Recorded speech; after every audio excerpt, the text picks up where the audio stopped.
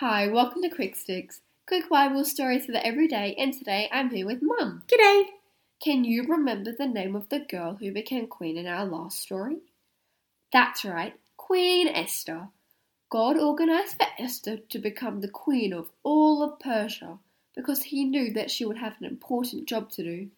Esther lived in a royal palace and her uncle Mordecai worked at the palace to be near her. Esther really respected Mordecai and followed his advice just as she had done at home.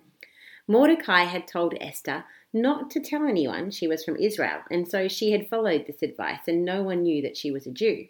One day, when Mordecai was working at the king's gate, he overheard two of the palace guards who were planning a way to kill the king.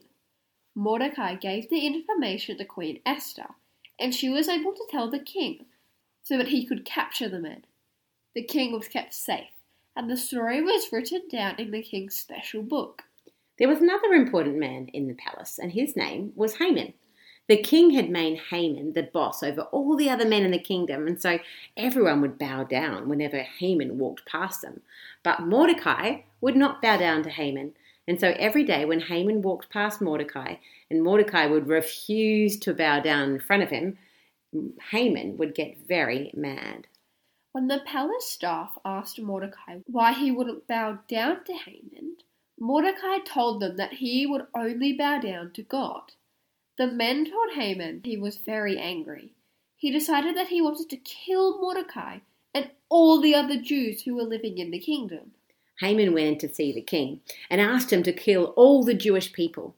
Haman said to the king, "Sir, there is a group of people in your kingdom who keep themselves separate from everyone else. Their laws are different from those of other people, and they refuse to obey the laws of the king. It's not in the king's interest to let them live.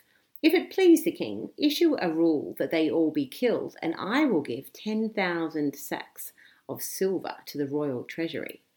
This was a very bad idea, but unfortunately the king trusted Haman, and he agreed to go ahead with his plan.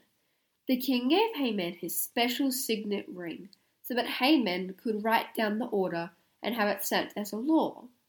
Then the order was sent as a letter to all the different parts of the kingdom to say that on March 7th of the next year, all of the Jewish people would be destroyed.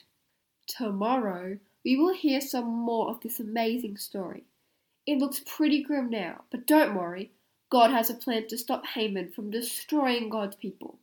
God always has a plan, no matter how difficult the situation looks. And that's good news. Have a great day.